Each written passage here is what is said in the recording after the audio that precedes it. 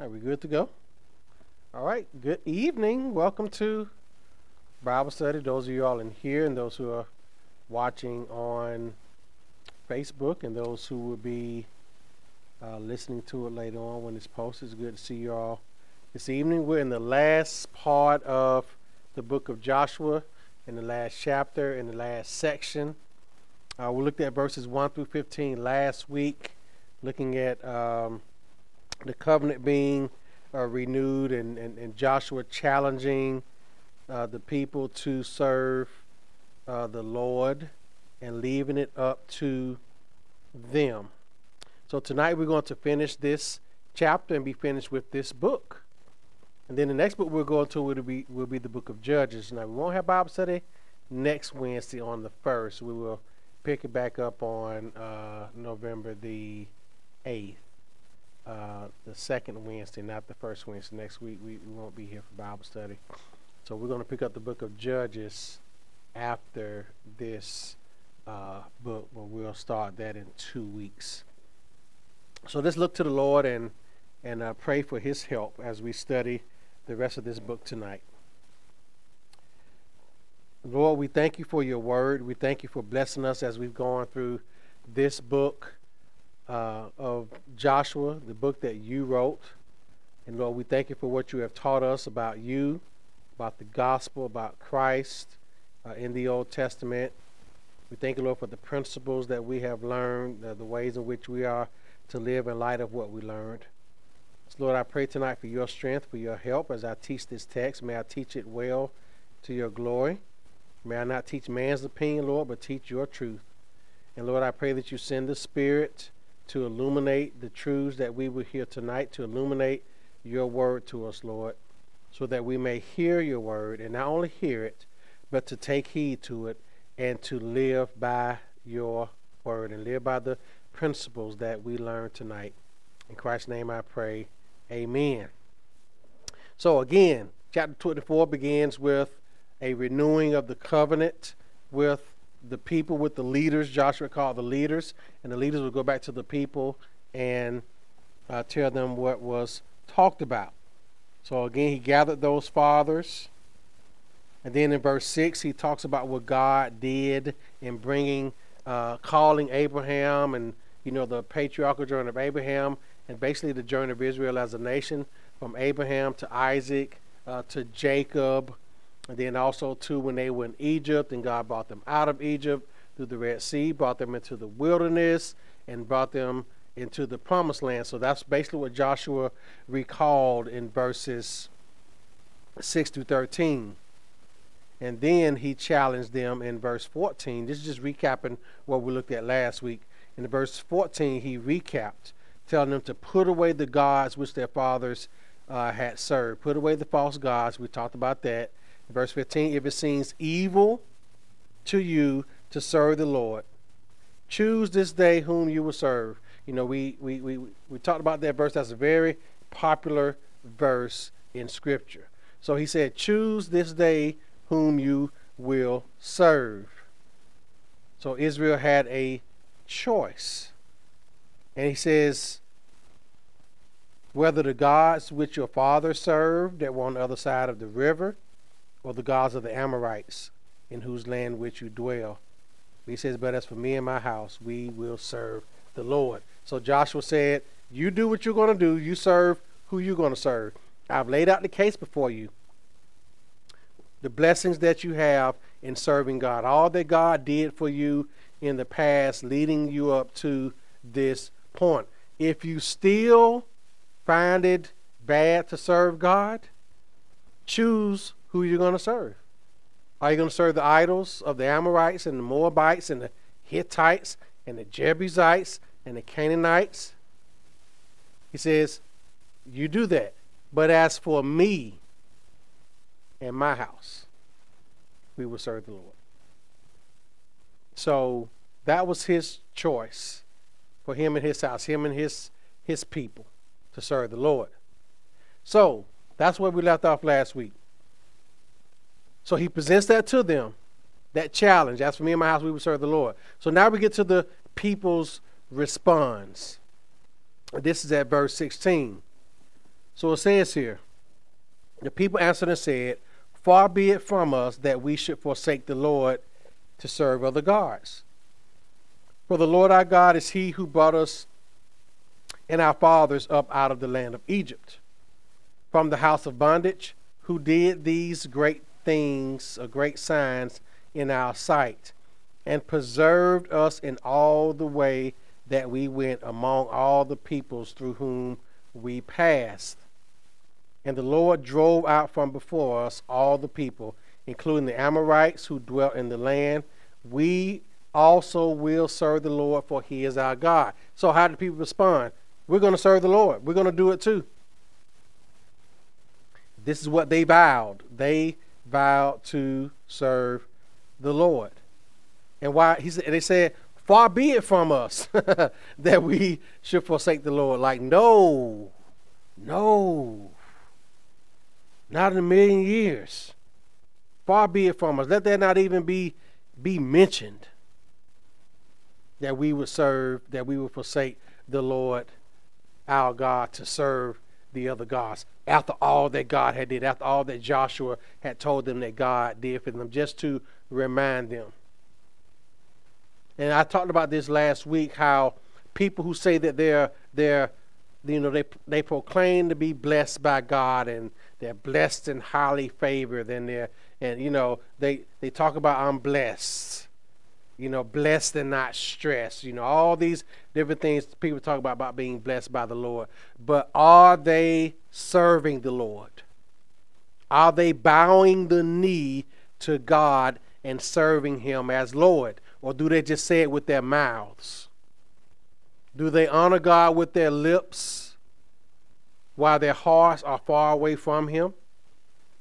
Because remember, God blesses the just as well as the unjust. Through his common grace, God blesses sinners. God allows the wicked to prosper. That's what Psalm 37 is about.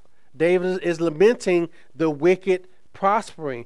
God, through his common grace and God's common grace again is God's general goodness toward his general benevolence, his general goodwill towards mankind. That's what we call common grace. That God blesses the just as well as the unjust. He blesses the righteous as well as the unrighteous. That's because God is a benevolent God. He is a good God. He is a giving God. So he will allow the wicked to prosper. He will allow those who don't even care about serving him to prosper. But they go around and say, I'm blessed, as if they did something good to earn that blessing from God, when none of us can do anything to earn God's blessing. God blesses us because he chooses to do that, not because of anything that we've done. And so the unbeliever should never think that because they're materially or financially blessed, that somehow they have good favor with God. That doesn't mean that. Because remember, we looked at Romans 2 last week, where Paul says, know you not that the blessings, that the goodness of God leads to what? Repentance. God blesses you so that you can turn to him and worship him as God. So, Israel here, they said, after hearing Joshua's challenge, they said what? We will serve the Lord. And why? For the Lord, he is the one who brought us out and our fathers out of Egypt. So their declaration is based on God's past dealings with them. How could they not serve such a great God? How could they not? They saw all that God did in the wilderness. They saw how God had defeated the enemies. They talk about this in this passage. Brought them out of the house of bondage. Did the great signs in their sight. Remember, how did God lead them through the wilderness? A pillar of cloud by day and a pillar of fire by night. They saw that for 40 years. God fed them out of the rock. They had water to drink. God provided them daily bread, manna from heaven. They had no other choice but to serve the Lord. But you know what's sad? We're going to see in the book of Judges that they forgot to serve the Lord. Because this is how evil the human heart can be. A person can see all that God has done for them and still not serve him. still not repent of their sins and turn to him and be saved. A person can still see what God has done for them in their life and still turn away from him. That's how depraved the human heart can be. And they can see all the goodness of God and still not serve him, still turn away from him. So Israel here, how could they not serve such a great God? You know, the writer in Hebrews says, how can they neglect so great a salvation? People still neglect the salvation of the Lord despite what Christ did for them on the cross. So how can they neglect so great a salvation? How can they neglect so great a salvation? But people do it all the time, don't they? So the scripture says, how can you neglect so great a salvation? We find that in Hebrews, the 2nd chapter.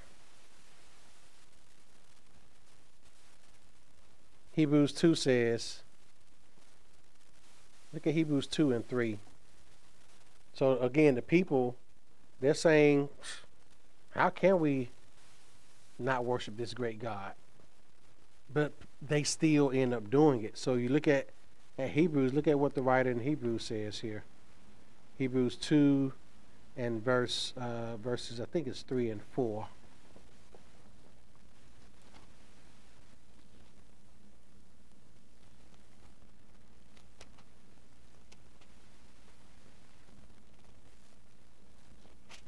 Because it begins by saying, giving earnest heed. We read that scripture before.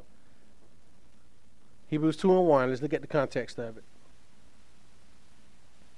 Therefore, we must give the more earnest heed to the things that we have heard, lest we do what? Drift away. Hearing the word, hearing about Christ, hearing the gospel. Take heed to it. Obey the gospel.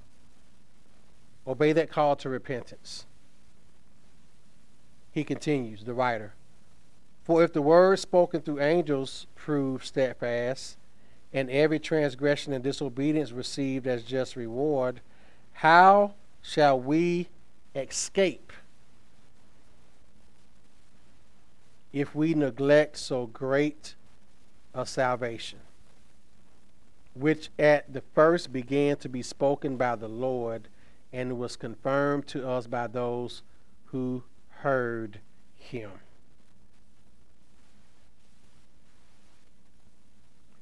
So, if disobedience to the older covenant of the law brought swift judgment, then how much more severe will the judgment of disobedience to those on the new covenant be? How can you neglect so great a salvation?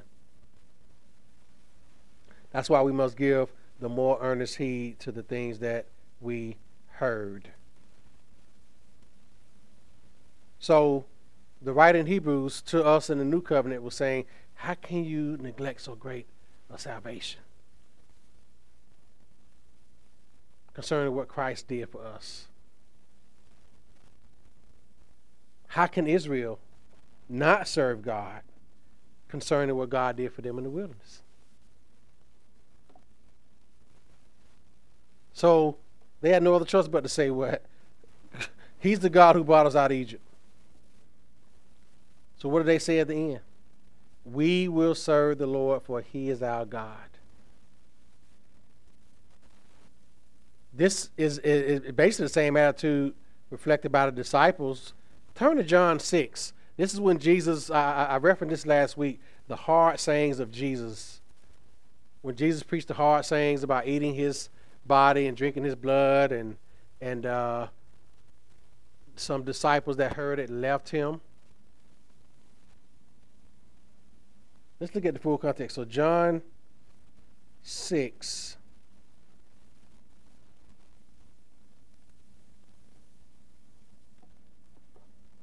I'm going to go back to, verse, we're in John the 6th chapter. Again, this is in the context of what Israel had resolved to do. So we're looking at John 6 here. again, while you got there, I'm going back to this chapter that we're in. We will serve the Lord, for he is our God. Now, look at John 6.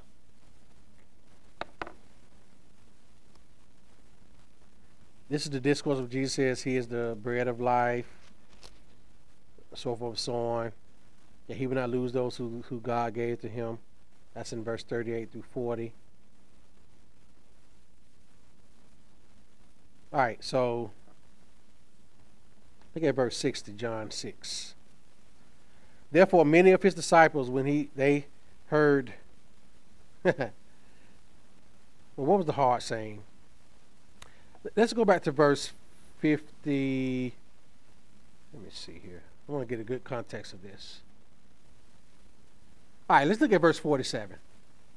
John 6. I want to get a full context of what was happening in the verses that we're focusing on in John 6, 66 through 69. All right. So let's look at verse 47 in this context. Most assuredly I say to you, he who believes in me has everlasting life. I am the bread of life. Your fathers ate the manna in the wilderness and are dead. This is the bread which comes down from heaven, that one may eat of it and not die. I am the living bread. So the manna, what Jesus is saying is that manna in heaven was him. It was pointing to Christ being our daily bread. Okay, that's what that means. When it says, give us today our daily bread, it's pointing them back to the manna that God gave them. Because remember, the manna was what they were to collect enough manna for each day. They were not to collect more than they needed for a day. So that manna that fell in the wilderness was a picture of Christ being our daily bread. So that's what he's confirming here.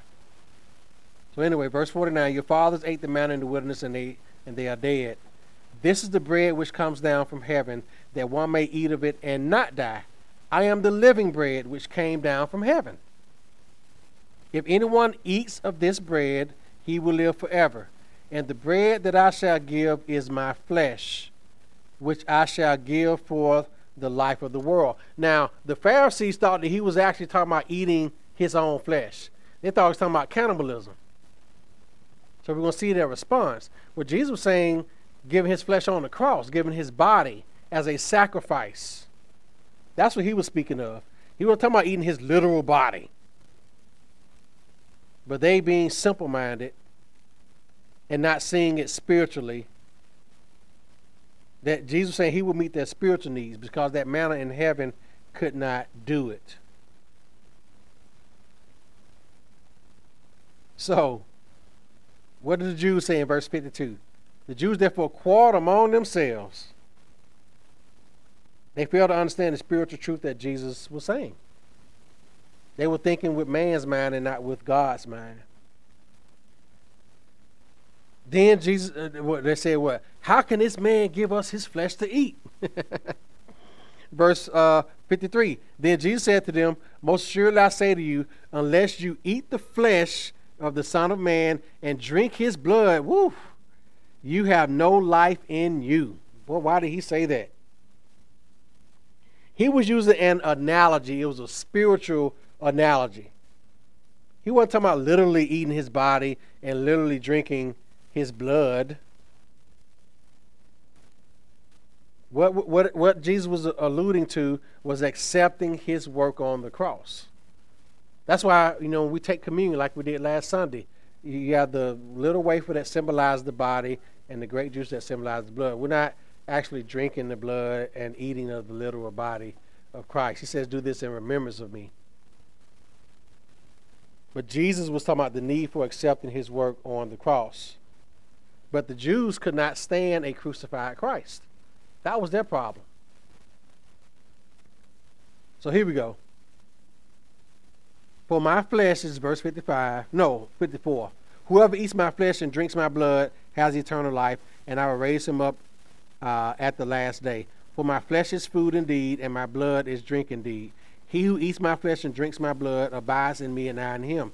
As the living Father sent me, and I live because of the Father, so he who feeds on me will live because of me. This is the bread which came down from heaven. not as your fathers ate the manna and are dead. He who eats this bread will live forever. And these sayings he said in the synagogue as he taught at Capernaum. Therefore, many of his disciples, when they heard this, they said, this is a hard saying. Who can understand it? Like, man, this is some really deep stuff. Okay? When Jesus knew in himself that his disciples complained about this, he said to them, does this offend you? What then if you should see the Son of Man ascended where he was before? It is the Spirit who gives life. The flesh profits nothing. The words that I speak to you are spirit. In other words, I'm not talking about literally. This can only be spiritually understood. And they are life. But there are some of you who do not believe. For Jesus knew from the beginning who they were who did not believe and who would betray him. And he said, therefore I have said to you that no one can come to me unless it is granted to him by the Father. From that point on, from that time, many of his disciples went back and walked with him no more. So those who couldn't take this hard saying, guess what? They were never of him, so they left. Now we have the 12. And this is what they say. Then Jesus said to the 12, do you also want to go away? But Simon Peter answered him, Lord, to whom shall we go? You have the words of eternal life. Also, we have come to believe and know that you are the Christ, the Son of the living God. So now you see the full context of that. Peter and the 12 heard the same sayings that these other disciples heard, but they left, and the 12 stayed. Jesus said, are you going to leave too? But Peter said, Lord, you alone have the words to eternal life. We believe that you are the Christ. So how does that point back to our passage in Bible study? Israel said what? We will also serve the Lord, for he is our God. They made that determination. Just like the disciples said, Lord, you alone have the words to eternal life. Who else are we going to serve? When we walk away from you, who else are we going to serve? No, we're going to serve you as Lord. We're not going anywhere. So Israel is making the same promise that we will serve the Lord God. When we choose to follow Christ, it's a full commitment. As some people use the phrase, we got to be 10 toes down. All the way in, fully committed, no matter what. We cannot back down. We cannot give in. We have to be 10 toes down. Lord, we're going to serve you. Israel said what? We also will serve the Lord, for he is our God. So in our text here, verses 19 to 21, so Joshua cautions them. Okay, verse 19 to 21. He's not discouraging them. He's making sure that they are sure. Okay? Joshua said to the people, you cannot serve the Lord, for he is a holy God. He is a jealous God. He will not forgive your transgressions nor your sins if you forsake the Lord and serve the foreign gods.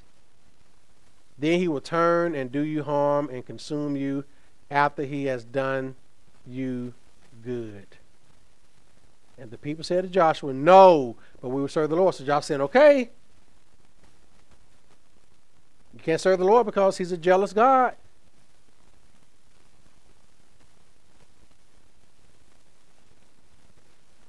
Again, Joshua's not trying to discourage them. He's not trying to discourage their faith, but he's trying to discourage a light commitment to following the Lord. This is not a light thing you're doing by saying you're going to follow the Lord. When a person gives their life to Christ, it's not a light thing. It's not a get out of hell free card. No, there's a commitment. What did Jesus say? If anyone comes after me, he must first deny himself. Take up his cross. The cross represents suffering. The cross represents rejection. The cross represents death to self, death to your ambitions, death to your will. That's what the cross means. Death to your will, death to your dreams. So he says he must deny himself, deny your rights to yourself, deny who you think you are, deny relying on your strength. So Christ said the same thing. Anyone who wishes to follow after me must first deny himself, take up his cross, and follow me. It has to be a full commitment, taking up our cross. Whatever it takes to follow Christ, we have to be willing to do it. If being a Christian is unpopular, as it is not being a true biblical Christian, having biblical values, guess what? It's not popular right now. You're going to be called a bigot. You're going to be called a transphobe. You're going to be called a homophobe. You're going to be called a MAGA Republican because you have biblical values, which are conservative values. You're going to be told that you hate women because you don't believe that babies should be murdered in the womb. That's the price of following Christ. You're going to be called those things. You're going to be called names. You're going to be ridiculed. You're not going to be part of the cool kids club anymore. Right now, it's not popular to be a biblical Christian. I'm not talking about people who Christians in name only. A person who is truly adhering to Scripture, truly living with the biblical worldview. You're not going to be popular. You're not going to be well liked. It's not that you go out there with the intent of being that way. That's just how the world is going to respond to Christ and Christians. So, the commitment has to be there. Are you willing to live for Christ? Are you willing to take up your cross? No matter what it takes. Are you willing to stand on those values? To dig your heels in and say, I'm living for Christ whether you like it or not. I'm going to follow Jesus all the way until he calls me home. That's the commitment that we make when we give our lives to Christ, when we repent and turn to Christ. We're saying, Christ, you are Lord. Lord, whatever you say. Lord, whatever your will. Not your will, not my will, but your will. Joshua was telling Israel the same thing. Slow your roll. Make sure. Make sure. This is not a light commitment. They need to be reminded that they are serving God under a covenant. That's what Israel need to be reminded. And this covenant promised that they would be cursed for disobedience. Again, you find that in Deuteronomy 28. You find the blessings for obedience and then the curses for what? Disobedience. This is the God that you are serving. This is under the old covenant.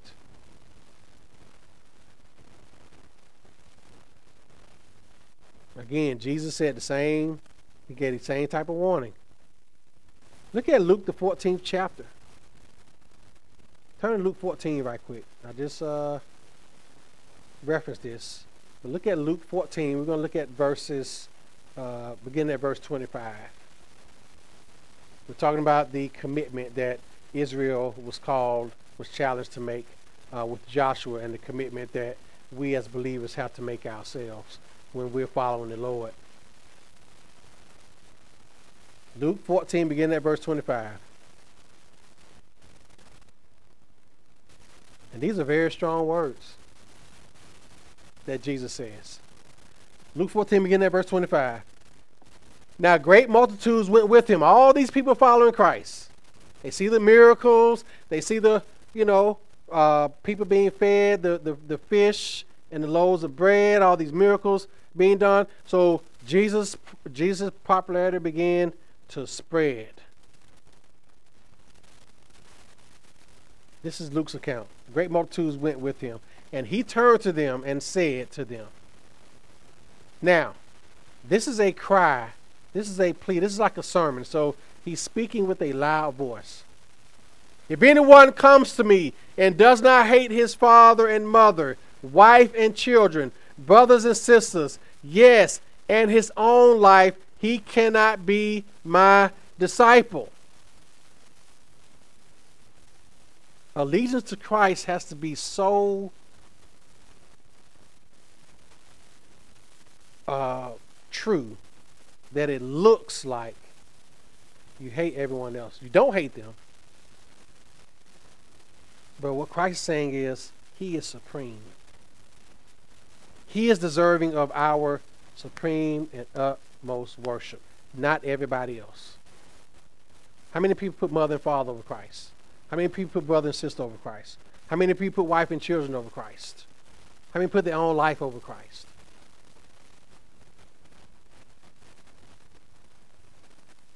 Jesus is saying what? You can't follow him. You cannot be his disciple. And then he continues here in verse 27. And whoever does not bear his cross and come after me cannot be my disciple. Remember that cross is the cross of suffering, of shame, of scorn, of ridicule, of rejection, of possible death. It's a sacrifice to follow Christ. For which of you, intending to build a tower, does not sit down and first do what? Count the costs. Man. Whether he has enough to finish it.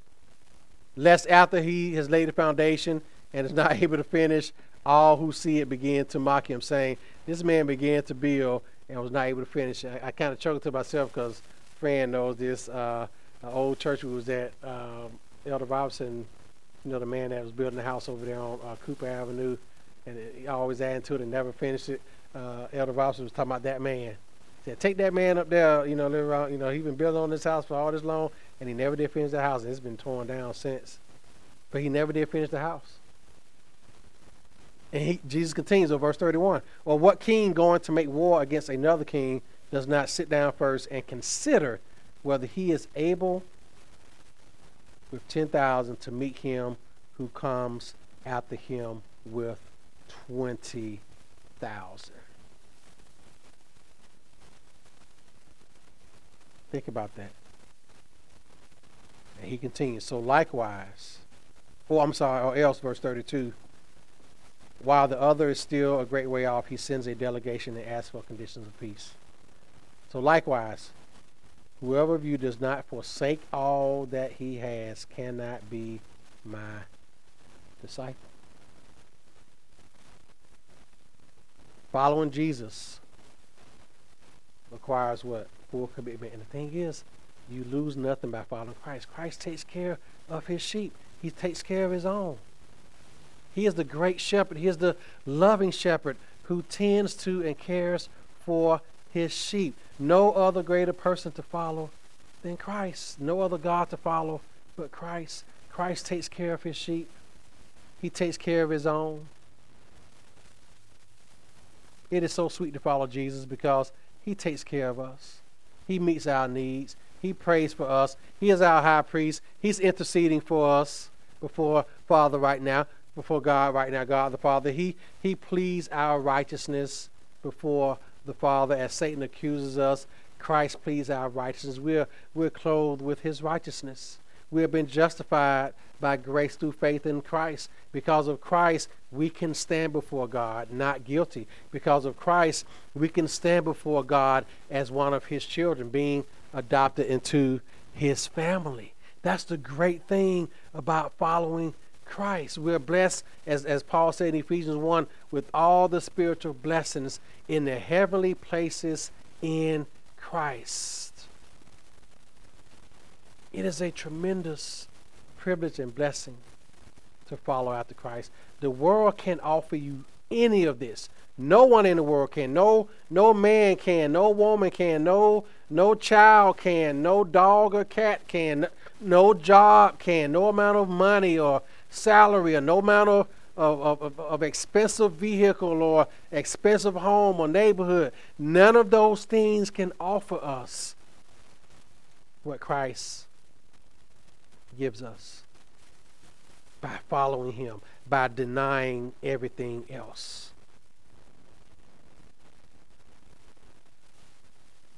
So when we make that commitment to follow Christ, we have to go all the way. Jesus, it wasn't that Jesus didn't want followers, but he did not want it to be lightly made. He didn't want rather lightly made and easily broken commitments. Christ wanted true worshipers, true followers. That's why he gave that call out that we just read in Luke 14. So, in our passage today, we see the same thing. We see the same thing, that Christ did not want. He wanted real followers. He wanted real followers. He didn't want anyone who was not fully committed.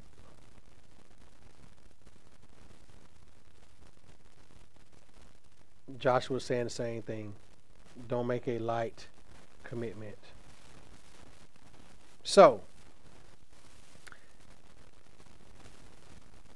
after challenging them, what did Israel still say? No, but we will serve the Lord.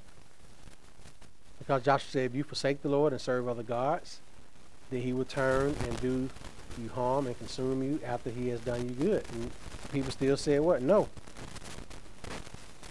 And this was the response that Joshua wanted. A commitment made with full understanding of the consequences. And this was under the old covenant. They had to make this commitment understanding what the consequences were going to be if they did not obey it. So, what happens? Verse 22 to 28, the covenant is renewed. So it says here, so Joshua said to the people, you are witnesses against yourselves that you have chosen the Lord for yourselves to serve him. And they said, we are witnesses. Now therefore, he said, put away the foreign gods which are among you, and incline your heart to the Lord God of Israel. And the people said to Joshua, the Lord our God we will serve, and his voice we will obey. So Joshua made a covenant with the people that day, and made for them a statute and an ordinance in Shechem.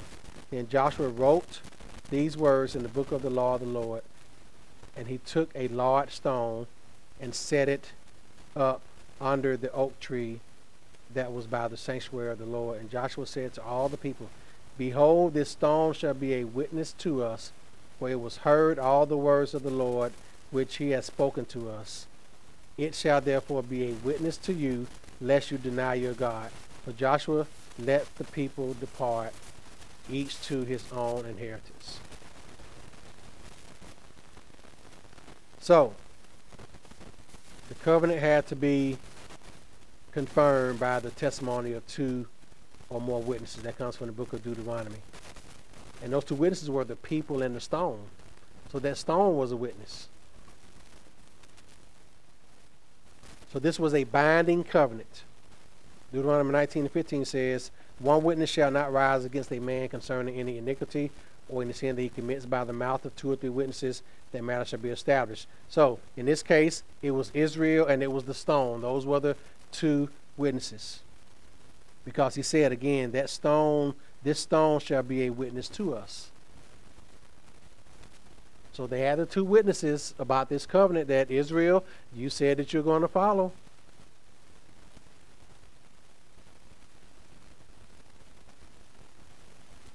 So it was a serious covenant that was being made. So he says, put away the foreign gods which are among you.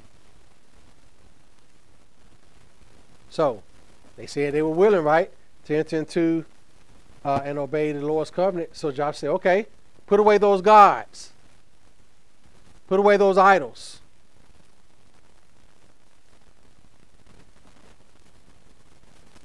A man's promise to serve God loses his moral hold if he does not begin to put it into practice.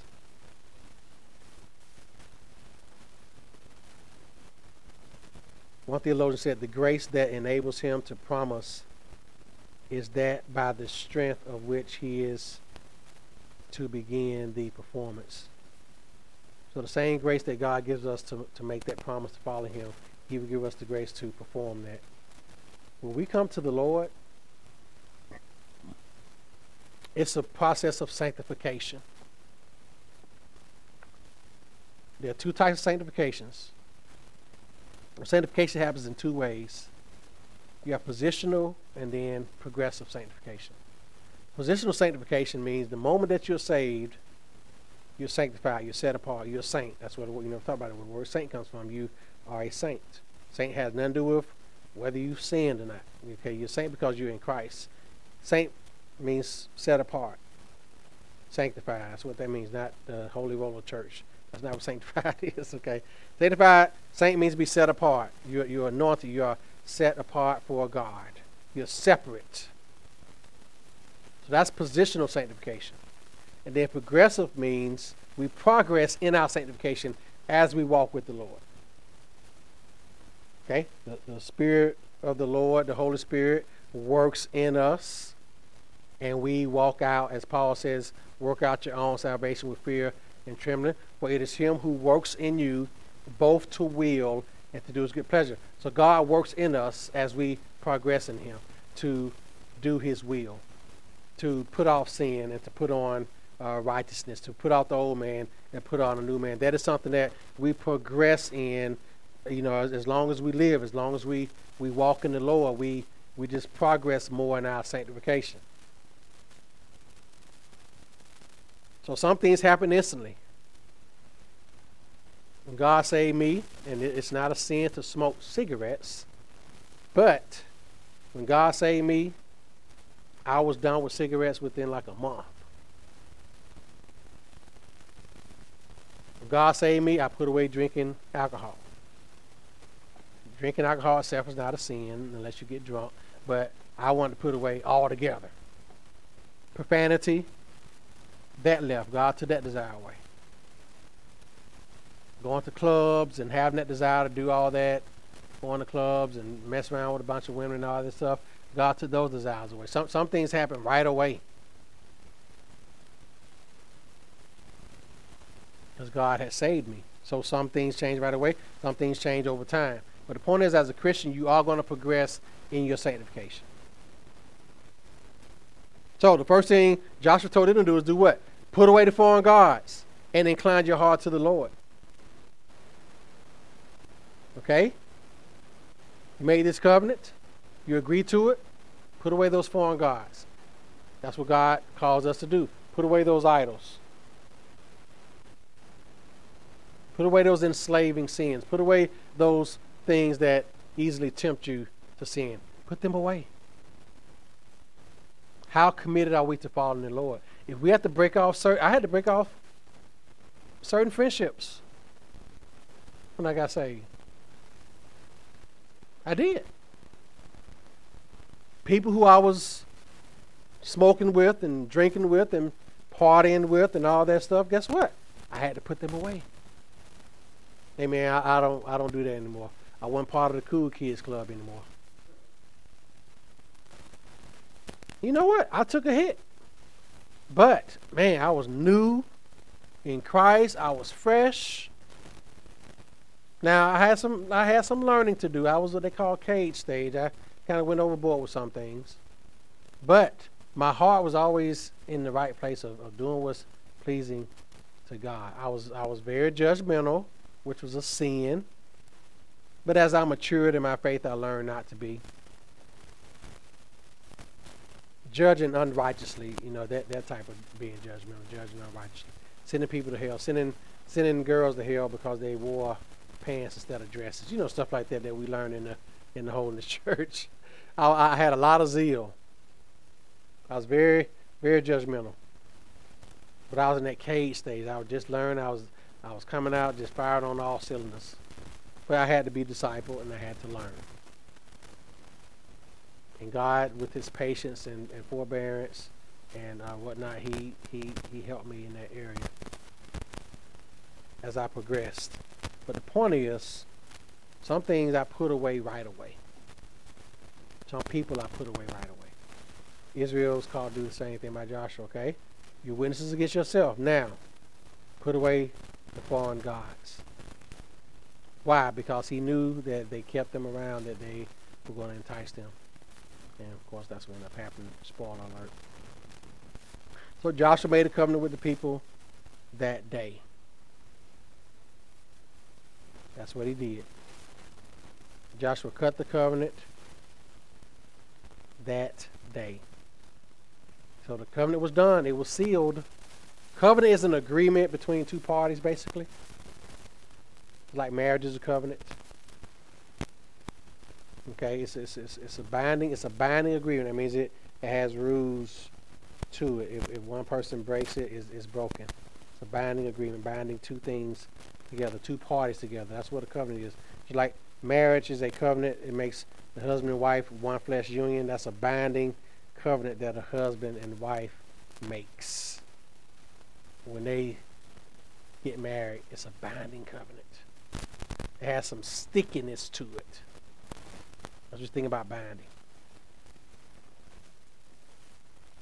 So, we have that part of it. And so now we get down to the death of Joshua and Eleazar. Eleazar was the high priest. So you have the leader of the people, Joshua, and then you have the spiritual leader, who is Eleazar, the high priest. You have both of them dying. So now it came to pass, verse 29, after these things that Joshua the son of Nun, the servant of the Lord, died,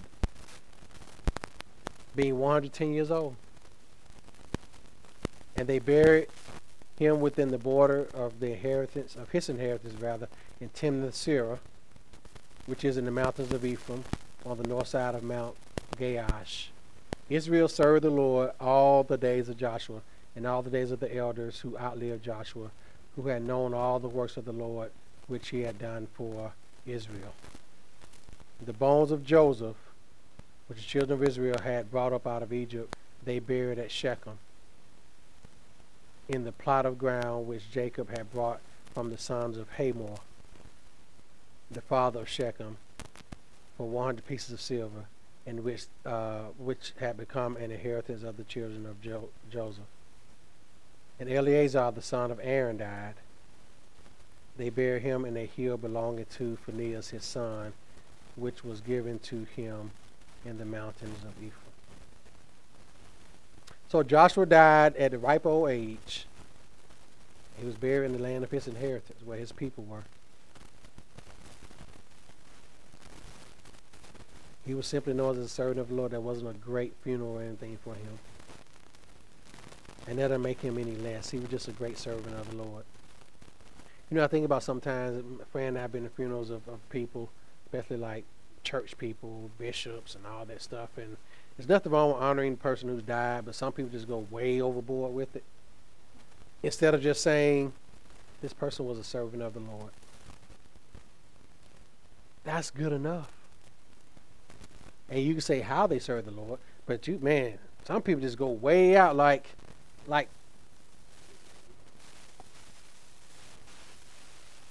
have a 3-hour funeral.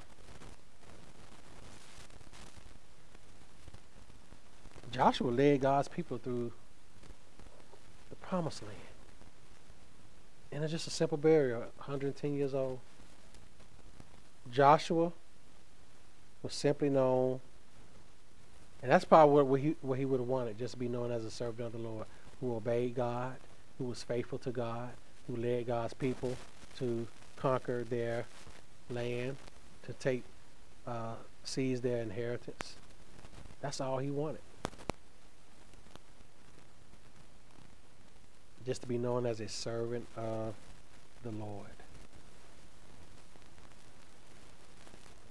Because it says here, it came to pass after the days of Joshua, the servant of the Lord died. That's the greatest title that we can have as believers, is being a servant of the Lord. When we get to the end of our life, whether it's so-called, cut short, or whether we live a long life and just die, as believers, we want to be known as servants of the Lord. Even on your job, I talked about that this past Sunday. It doesn't matter what you did in your life. Were you a servant of the Lord? Did people know that? Did people see that? That's what matters the most to us. Where he can say to us, well done, good and faithful what? Servant. Servant of the Lord. Just that simple. It said Israel served the Lord all the days of Joshua. This was the greatest tribute to Joshua, that during Joshua's time that Israel served the Lord. They didn't apostatize. They didn't fall away. He had a godly influence on Israel. And then it said the bones of Joseph. That